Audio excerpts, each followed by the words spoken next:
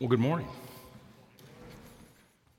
I'm so glad that you're here with us today, whether you're joining us online or you're right here in this building. I'm so glad that you're here.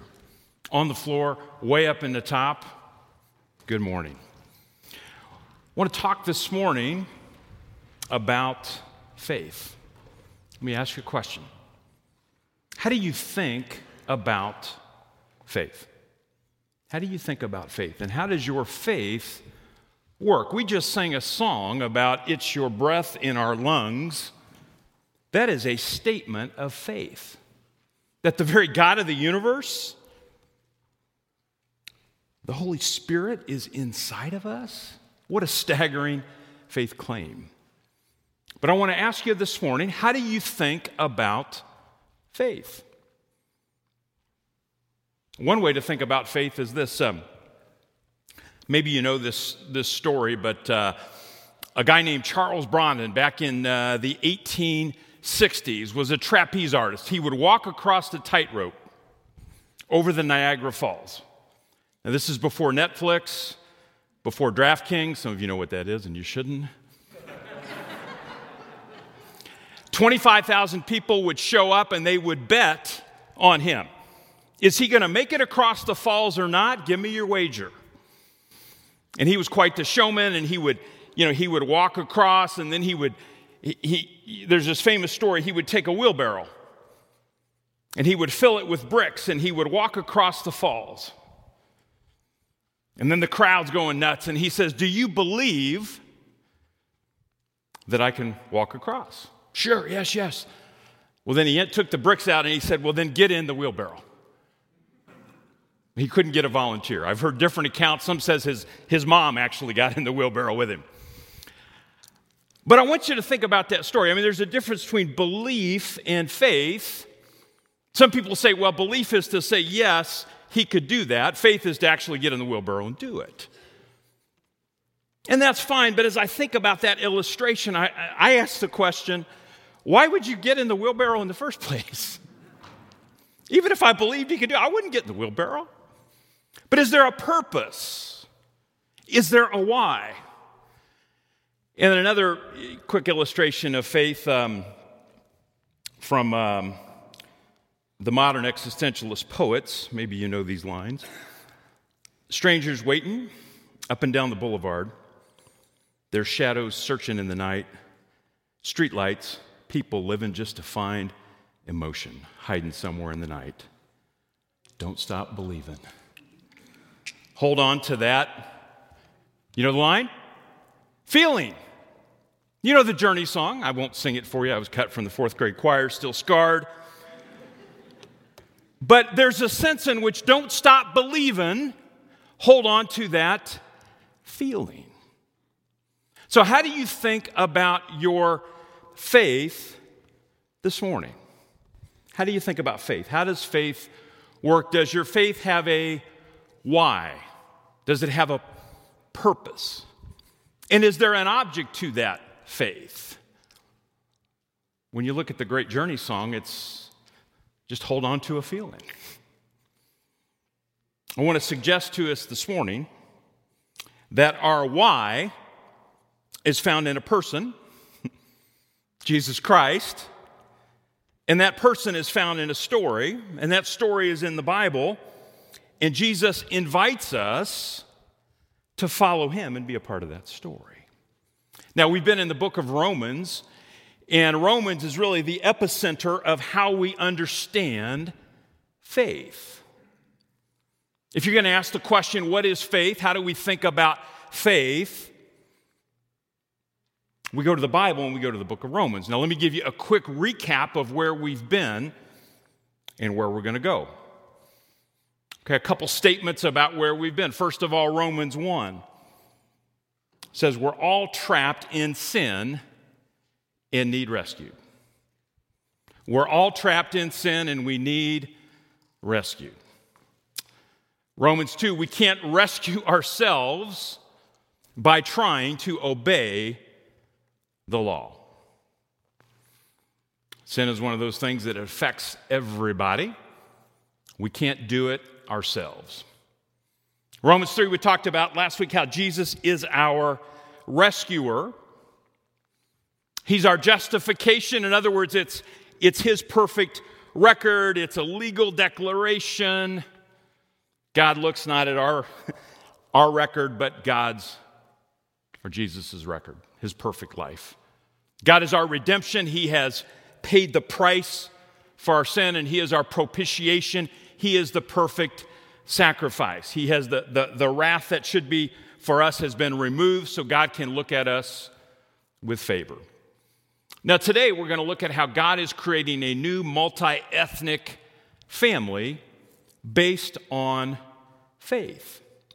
And as we dig into all this stuff in Romans that gets to be some heavy theology, I want to jump forward and give us a little bit of grounding, a little bit of history here.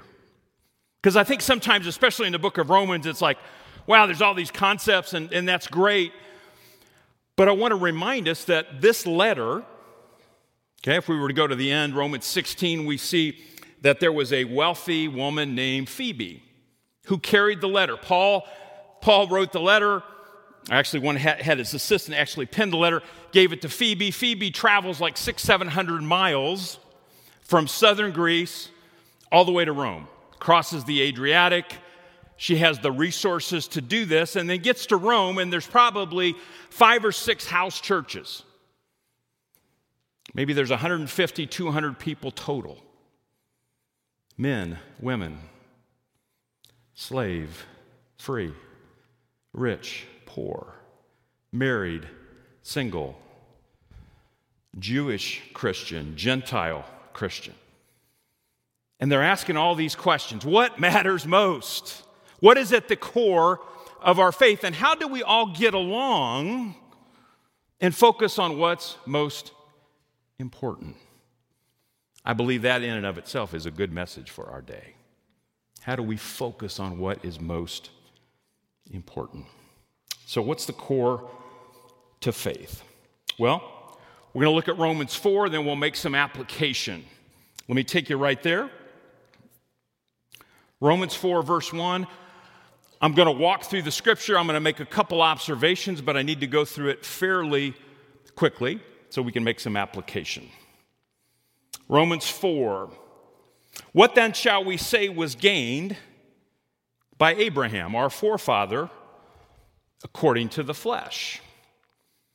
Now, who is Abraham? Okay, I've got to go all the way back to Genesis 12, and we see that there was a man named Abram, and God called Abram and said, move from here and go here. I'm going to give you the promised land. You're going to be the father of many nations.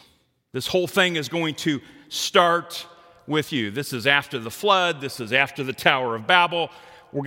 God is going to work through this family. What then shall we say was gained by Abraham, our forefather, according to the flesh, according to human understanding?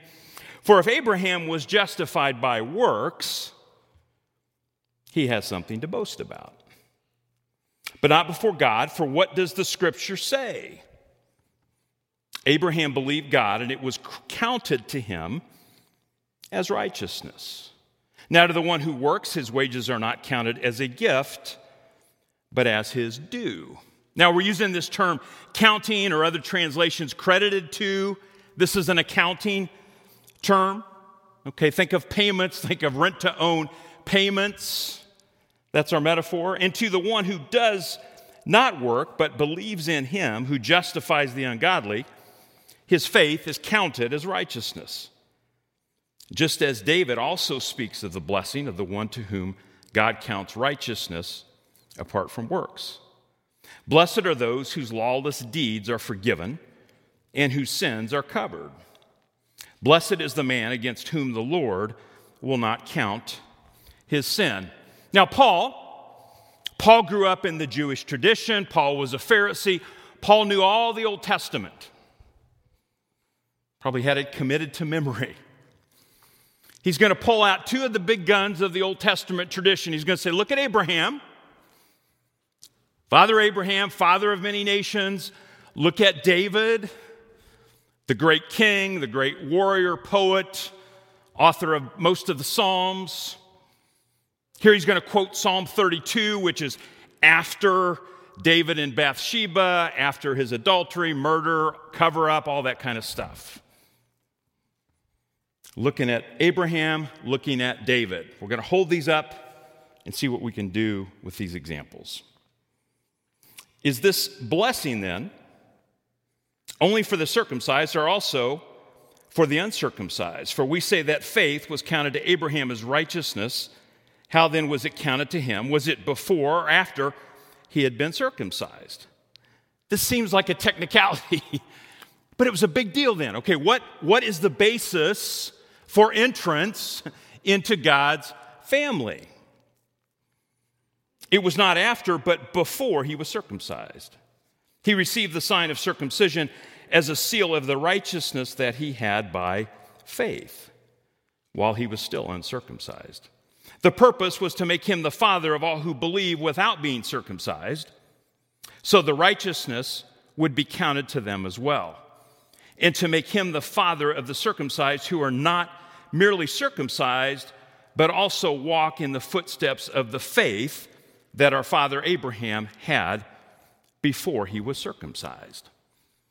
The timing matters. Before this, Abraham is credited with his faith. For the promise to Abraham and his offspring that he would be heir of the world did not come through the law, but through the righteousness of faith. For it is the adherents of the law who are to be the heirs. Faith is null and the promise is void. For the law brings wrath, but where there is no law, there is no transgression. That is why it depends on faith, in order that the promise may rest on grace. Now, what is grace? Grace is a gift. Grace comes from the outside. Can you earn grace? You cannot. The promise may rest on grace and be guaranteed to all his offspring, not only to the adherent of the law, but also to the one who shares the faith of Abraham, who is the father of us all. As it is written, I have made you the father of many nations, in the presence of the God in whom he believed, who gives life to the dead and calls into existence the things that do not exist. In hope, he believed against hope that he should become the father of many nations, as he had been told, so shall your offspring be. He did not weaken in faith when he considered his own body, which was as good as dead, since he was about 100 years old, or when he considered the barrenness of Sarah's womb. Now let's think about this for a minute.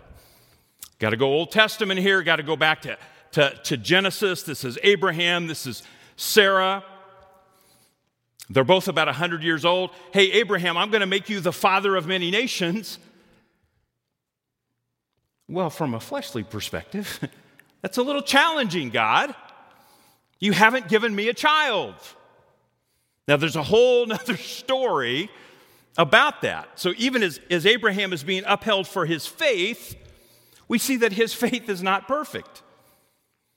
He will try to pass Sarah off as his sister, okay? So he won't be killed. There are all kinds of stumbles in Abraham's faith. But against all hope, when everything looked hopeless, he had hope. Because Abraham compares the reality of God's promise with the reality of what he sees. No unbelief made him waver. Verse 20. Concerning the promise of God, but he grew strong in his faith as he gave glory to God, fully convinced that God was able to do what he had promised. He is fully convinced. He is fully persuaded, fully assured. Verse 22, that is why his faith was counted to him as righteousness. But the words it was counted to him were not written for his sake alone, but for ours also. It will be counted to us who believe in him who raised from the dead Jesus our Lord, who was delivered up for our trespasses and raised for our justification. Now, here's the text. Okay, here's the text. Now, there's a lot about Abraham in here.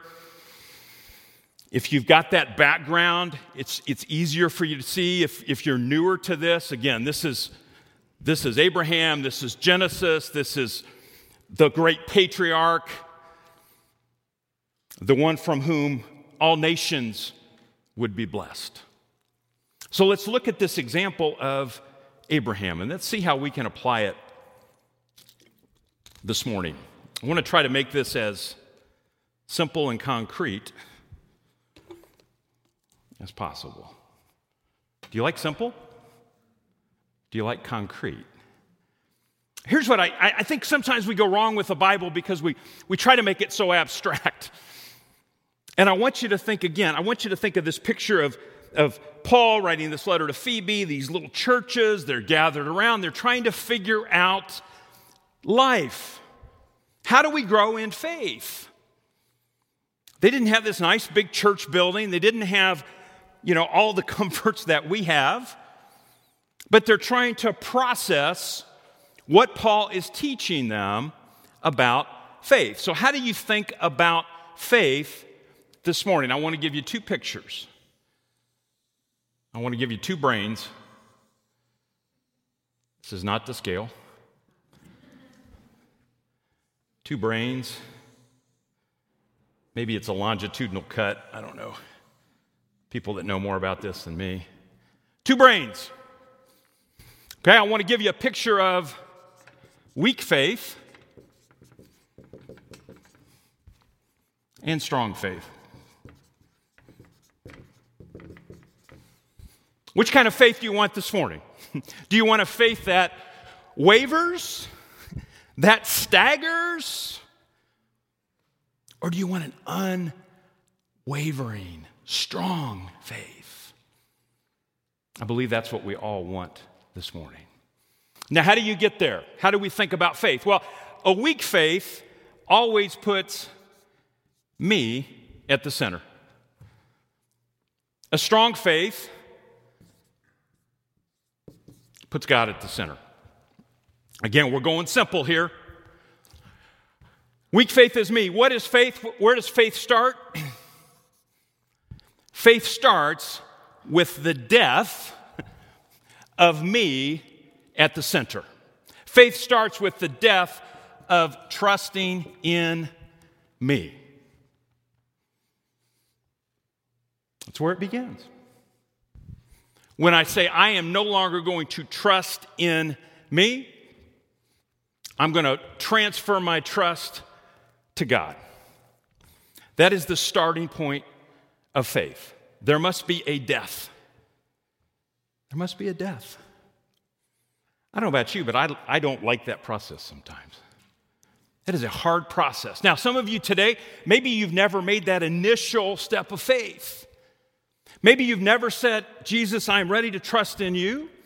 Today may be your day to simply say, I'm ready to make this transfer of trust and pray to receive Christ. It could be you today. Others of us were somewhere on this journey of weak to strong faith. So let's break this down. All right, if we're going to be fully convinced, what does this look like? How do you think about faith? What is inside your brain? Well, if I start here, all right, if I start with me, well, one of the ways I might trust in me is I might trust in my own faith, family, story. I might trust in my own traditions. I might trust in the way that I was brought up. I might trust in all the traditions of my church, or I may have nothing. And that may influence the way that I think about my faith. When I start here, there's always insiders and outsiders. There's those who get it and those who don't. There are those who are for us, those who are against us. Part of what this whole project in Romans is about is opening this up. So I want to move from kind of my own faith family story to God's story. What is God's story? It's the Bible. It's the gospel. It's Genesis to Revelation that puts this all together, that is one big story that points to Jesus. It's the good news that Jesus defeated sin and death and rescues all who believe in him. That's the big story. So we transfer our trust from my story to God's story. I don't try to squeeze God's story into my story. My story is a part of this bigger story. So I've got that part. All right, and I might also look at this and I might say, well, a weak faith looks at my circumstances. How many of you had an awesome week this week? A few. Scale of 1 to 10, 8 to 10. How many of you had a great week? Just a few. How many of you were like 0 to 3? Anybody negative? Okay? Sometimes we look at our circumstances and we say, oh, if my circumstances are good, oh, God is good. He's blessing me. Oh, my circumstances are, and I know some of you had really hard weeks. And sometimes we say, oh, I'm cursed, or God is against me. But I see through the lens of my circumstances. Now, if I'm going to shift my trust, this is how I'm going to shift it. I want you to think. Think for a minute. Instead of my circumstances, I'm going to focus on the one who is in control of all circumstances. So what am I talking about? God's sovereignty. God is in control. God is in control. Big story, big picture. What is the greatest reason, what is the greatest evidence that we know God is in control? It's in the text. What happened to Jesus? He rose from the dead. It's the resurrection. So I want you to think about whatever you're going through, good or bad. When I depend upon my circumstances for how I see God, it's going to be like the stock market. When I focus it here on the power, God's sovereignty, the resurrection, if Jesus rose, what's the promise to you and me? You too will rise. I got to expand my vision. Weak faith depends on my moral performance record. My faith is dependent upon that. A weak faith says, look, I hate to admit it, but I'm pretty good. My record's pretty good. It's probably better than most of yours. Laughter is an appropriate response to that. What's that? That's pride. That says, okay, I've done something to earn it. Maybe God had to help me a little bit, but not as much as some of those others. Or I say, I'm so bad, I've got so much shame, how could God ever forgive me? But when I start with my performance record, it's a weak faith. It's going to waver, that's going to stagger. So, what's the transfer here? Well, who had the perfect record? Jesus. This is Jesus's perfect record. Jesus died on the cross. His perfect record. This is our justification.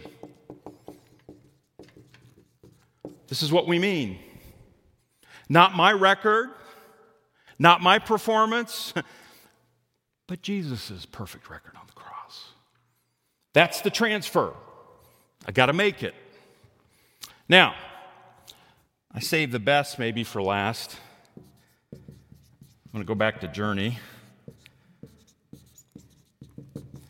This is my feelings and how my feelings are connected with my faith. Can we rely on our feelings, my friends? Feelings will always get us in trouble. Okay? They can be lights that say, all right, check this out, examine these feelings. But if I am dependent upon my feelings for my faith, I will be stuck in a weak faith. If I'm always dependent upon, well, I feel close to God, okay, or I feel like God wants me to do this, if it's just feelings, I'm always going to be stuck. Because I don't know about you, but my feelings can go up and down. I can convince myself of great things. I can be really discouraged if I fall into the trap of being simply led by my feelings. My guess is this morning I am not alone. So I would challenge you, examine your feelings for a minute. Now, a tricky part of this too is if I just have faith in my own faith, I will always have a weak faith. If my faith is simply in my faith, well, since my faith is so strong, great things happen. My faith is so weak, bad things happen. Who's in control? God is in control. If I'm always looking at it through the lens, well, this prayer didn't get answered because my faith wasn't strong enough. This healing didn't happen because my faith wasn't strong enough. I didn't get this job because my faith wasn't strong enough. My kids didn't turn out perfect like I thought they would because my faith wasn't strong enough. That is a pathway of doubt and a weak faith. God is in control. Now, when we think about feelings, this is God's love at the cross. It's the ultimate example of God's love for us. He sent his one and only Son to die on the cross. So how do I transfer my feelings and my faith, my focus on me, to my focus on what God has done at the cross? Theologians out there, Bible geeks, you like these terms. This is a little bit about what propitiation is about. This is God's wrath removed. God now looks at us with favor. So this is the trust transfer. Okay? This is your diagnostic for a second. All right, here's what I want you to do. I want you to look at this. I want you to think about this. Where is it this morning that you're trusting here and you need to move in this direction? Where is it? Where do you need to trust more? I want you to think about your week. I don't want you to just think about the abstract, but I want you to think about your week. I want you to think about your relationships. I want you to think about your work life, your school life, the way you look at the future. I want you to think, quite frankly, about your own sin, my own sin, our own sin, that clouds us and keeps us from seeing this. But I want you to think. I want you to think about your faith. And how does your faith work? So how do we get from weak to strong? There's part of this that is a lifetime journey. Now, I think there's a simple way that I want to approach it this morning. I want to give you just a simple thing to think about. Jackie was sharing in that song that we sang. There is a breathing in that's part of how we grow in our faith. I want everybody to do that. I want you to take a deep breath in. I want you to breathe in. Part of growing in our faith is what we breathe in. What are you breathing in? A brain will die without oxygen. What are you breathing in? That shapes the way that you think about your faith. I love the way King David's a fascinating guy. High highs and low lows. But David, as he was talking about the person who was blessed, he says that person delights in God's word, delights in God's law, and meditates on it day and night. There is a breathing in of God's word that aligns my heart and my mind around all this. But there's a breathing in, and if I don't have the truth that I'm breathing in, I got bad air. And it's going to be really hard for me to grow. But there's something about this word, delights. I hope this morning as you come to this place, as you hear God's word, as you sing these truths, that it's more than an obligation, but that it is a delight. It is a joy. The more clearly you see who God is through his word, the more clearly you see his love for you,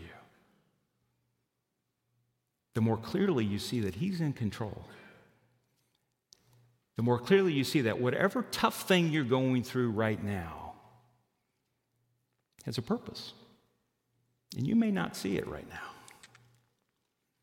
Whatever those circumstances are, that's not the end of the story. But we've got to breathe in God's word. Now, as we breathe that in, we also breathe out. And what do we breathe out? We breathe out God's love. As we take this in, God says the greatest commandment is to love the Lord your God with all your heart, mind, soul, and strength, and love your neighbor as yourself. God didn't give us this book to just talk about theology. He gave it to us to take it in so that we can then go and we can share that love. Because a genuine faith produces a life of love. God's word tells us that as often as we eat the bread and we drink the cup, we proclaim, we breathe out the Lord's death, and we look forward to his resurrection. Let us pray. Father, we pray that your Holy Spirit would work in us. We thank you for what the bread and the cup represent. We thank you that we are justified, we are saved, not by our works, but by the work you have done for us. The work represented by your body on the cross. We're so thankful that you rose. We're thankful that this story is true, that it's real, and that you save us, and that you give us the power and the strength to grow and to love others as you have loved us. It's in Jesus' name that we pray.